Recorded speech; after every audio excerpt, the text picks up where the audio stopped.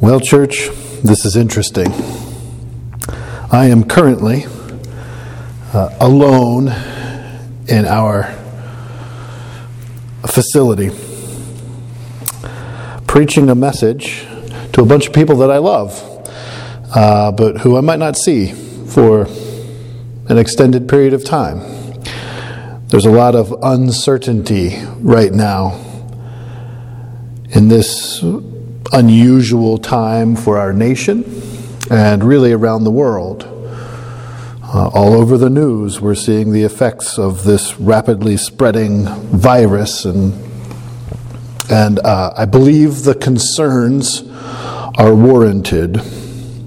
My plan for this Sunday was to finish out Colossians by pointing out, by looking at how Paul and the people that he mentions at the end of Colossians were busy about the work of Christ and how they worked together and were engaged with the ministry of the gospel and in the hopes of encouraging our people to be doing the same. But this is more important, I believe. So I want to preach this message in this unusual way to encourage you. I don't know when you will be listening to this. The beauty of the technology is that you can listen to it at your convenience. But I hope that you do, and I hope that you are encouraged by it. We are going to look at Acts chapter 16, particularly verses 23 through 31, but I will share the context of the whole passage from verse 16 through verse 34. My hope is that we can consider how the church can be what God has called us to be in this and any difficult time in our community. And to do that, I want to consider some lessons from Paul while he was in prison in Philippi. So, here's the passage. If you have your Bible with you, wherever you are listening, you can read it for yourself or follow along. It's a pretty remarkable story. Verse 23 of Acts chapter 16. It says, "And when they had inflicted many blows upon them, they threw them into prison, ordering the jailer to keep them safely. Having received this order, he put them into the inner prison and fastened their feet in the stocks."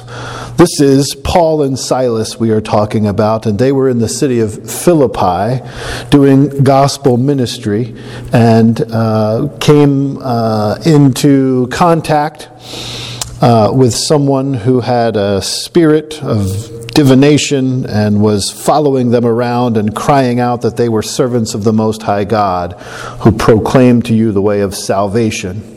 They kept doing it to the point where it was a hindrance to Paul and Silas, so Paul and Silas freed this person from this spirit, and it made that person's owner very mad. Because this person who had this spirit of divination, as Acts says, was bringing her owner a lot of money with this. And so this angry owner, having lost this cash flow through exploiting this poor girl, ordered them seized and arrested, and they were seized and arrested and thrown into prison and beaten. Verse 25 continues the story. "About midnight, Paul and Silas were praying and singing hymns to God, and the prisoners were listening to them. And suddenly there was a great earthquake, so that the foundations of the prison were shaken. And immediately all the doors were opened, and everyone's bonds were unfastened. When the jailer woke and saw that the prison doors were open, he drew his sword and was about to kill himself, supposing that the prisoners had escaped. But Paul cried with a loud voice, 'Do not harm yourself, for we are all here.' And the jailer called for lights and rushed in, and trembling with fear, he fell down before Paul and Silas. Then he brought them out and said, 'Sirs, what must I do to be saved?' And they said, 'Believe in the Lord Jesus, and you will be saved, you and your household.' And they spoke the word of the Lord to him and to all who were in his house. And he took them the same hour of the night and washed their wounds, and he was baptized at once, he and all his family. Then he brought them up into his house and set food before them, and he rejoiced along with his entire household that he had believed in God. So what lessons from Paul's imprisonment in Philippi can we take and apply to our current situation here at HBF? There's 3 things, and then we'll try to apply it in practical ways. The first lesson is this: worship never stops. Worship never stops. It sounds like a funny thing for me to say, as I've just announced to our church that we are not going to be gathering for worship this Sunday, and I don't know when we will pick it up again. I'm hoping that it won't be long, but I want to be realistic. This is a significant issue that our nation is going through right now, and we want to do everything we can to contribute to the healing and the eradication of this virus. But worship never stops. Regardless of whether we are together in a building or you are separated in your homes, worship never stops. This would be a dark time for Paul and Silas, or anyone for that matter. They're in prison, having done nothing wrong, and having been inflicted with many blows from rods. So they've been beaten, and they've been wrongfully imprisoned. But they're not panicking. They're not fretting for their lives. They are singing and praying. This happens in spite of the fact that they are not with their fellowship, and in spite of the fact that it seems like they don't have much to sing about. They are doing this because God does not stop being God simply because things aren't going well for them. God does not stop being worthy of their praise. God does not stop being the source of their trust and dependence. Their circumstances are inconsequential to the practice of prayer and worship, meaning they don't increase or decrease based on what they are going through in that particular day. Paul and Silas recognize that these are appropriate actions no matter where the Christian finds her or himself. Taking their worship with them, no matter where they went, meant they were an encouragement to people who would otherwise never be exposed to such a thing. The text tells us that the other prisoners were listening to them. Imagine what an impact that might have on ones who are also stuck in a terrible place. Instead of having their despair confirmed, they find it challenged by people who are not despairing in this dark time. Who knows what impact our commitment to worship God, regardless of circumstances, might have on another sufferer. So for Paul and Silas, as well as for us today, worship never stops. Another lesson we can learn from Paul in this passage of Scripture and in this difficult time in which he finds himself is that open doors are not always meant to be taken. Perhaps the most striking thing about this passage is not that an earthquake came and opened the jail, but that they did not flee when it did. I don't know why they did not flee. The text doesn't say. It's possible that Paul and Silas were concerned what might happen to the jailer if they were to flee. It's possible, but the text doesn't say. All we know is that their staying behind saved a life, literally and spiritually.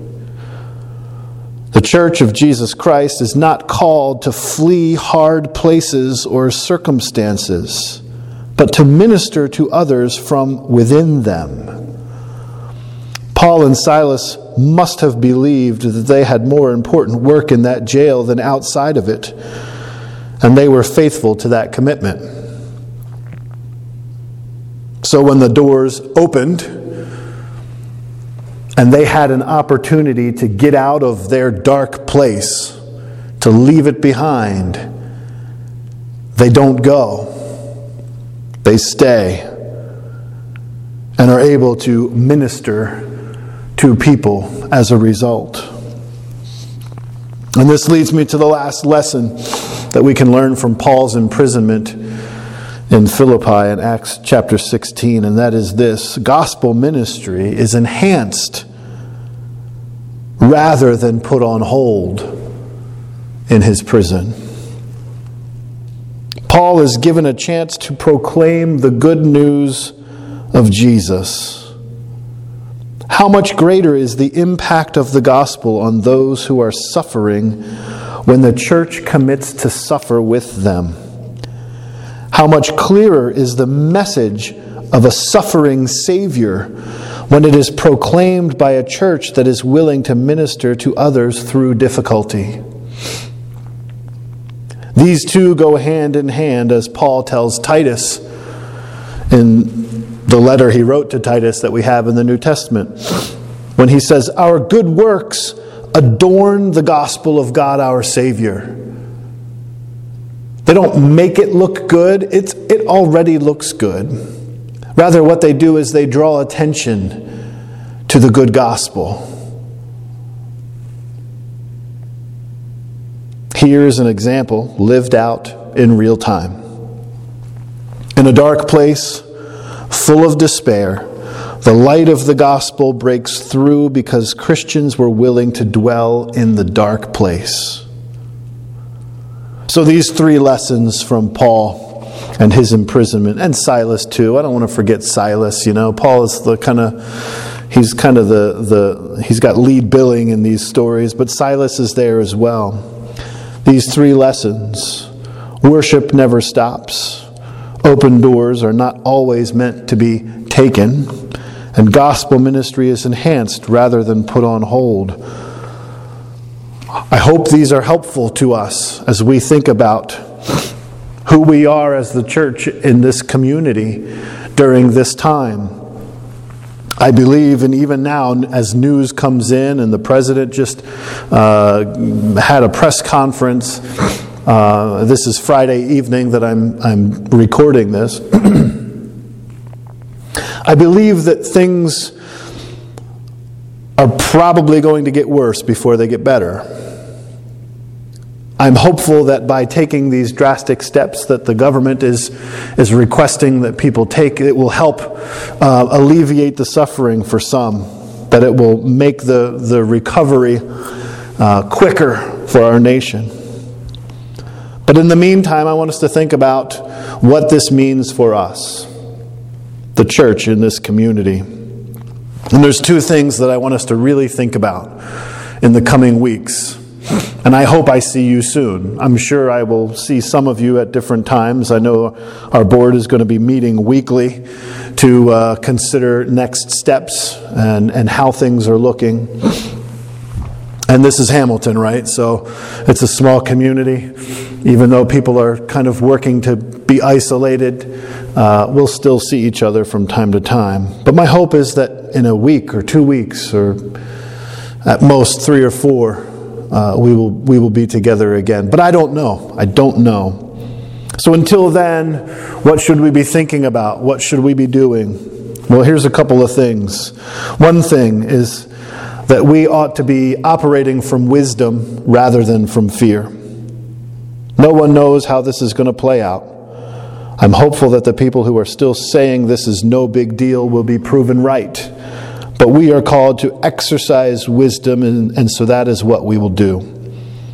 We are not called to a spirit of fear and panic. We are called to a spirit of trust in the providence of God. But trust should not look like arrogance. It is appropriate to be concerned and to operate out of that concern for the good of our community. But we can be confident that we are in the hands of an almighty God. We belong to Him, and He loves us regardless of what happens. Wisdom in this instance involves listening to our leaders and experts and following their guidance. So we will make our decisions based on the needs of those most vulnerable in our midst. We do not want anyone to suffer because we were too arrogant to follow good counsel. Be people who are pursuing wisdom rather than fear. But then finally, we need to be thinking of others. We need to be thinking of others. It's interesting that in this passage,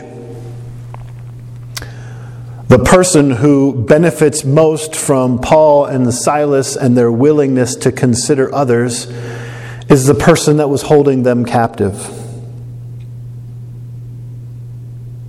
Paul and Silas did not adjust their treatment of him based on that fact.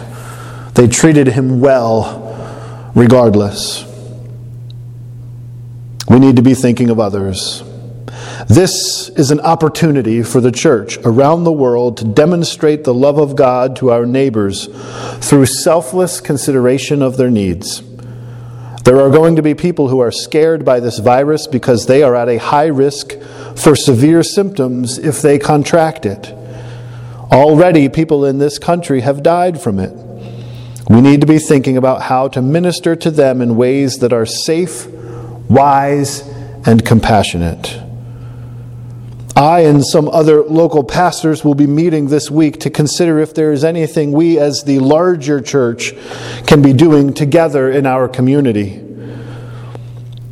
In the meantime, you as individuals, you as families, can be thinking about the people that you know who might have reason to fear going out in public. I would encourage you to reach out to them. Ask them what they might need. A big one might be someone to run their errands for them, to pick up their groceries or prescriptions, to take their dog for a walk, to drop off their mail. Establish some way to make contact that would limit exposure to them but still get them what they need. You might come up with some other way of ministering to your neighbors. And if you do, I would encourage you to share it with the church body through email or some other mass communication method. It might be something that others could do for their neighbors as well.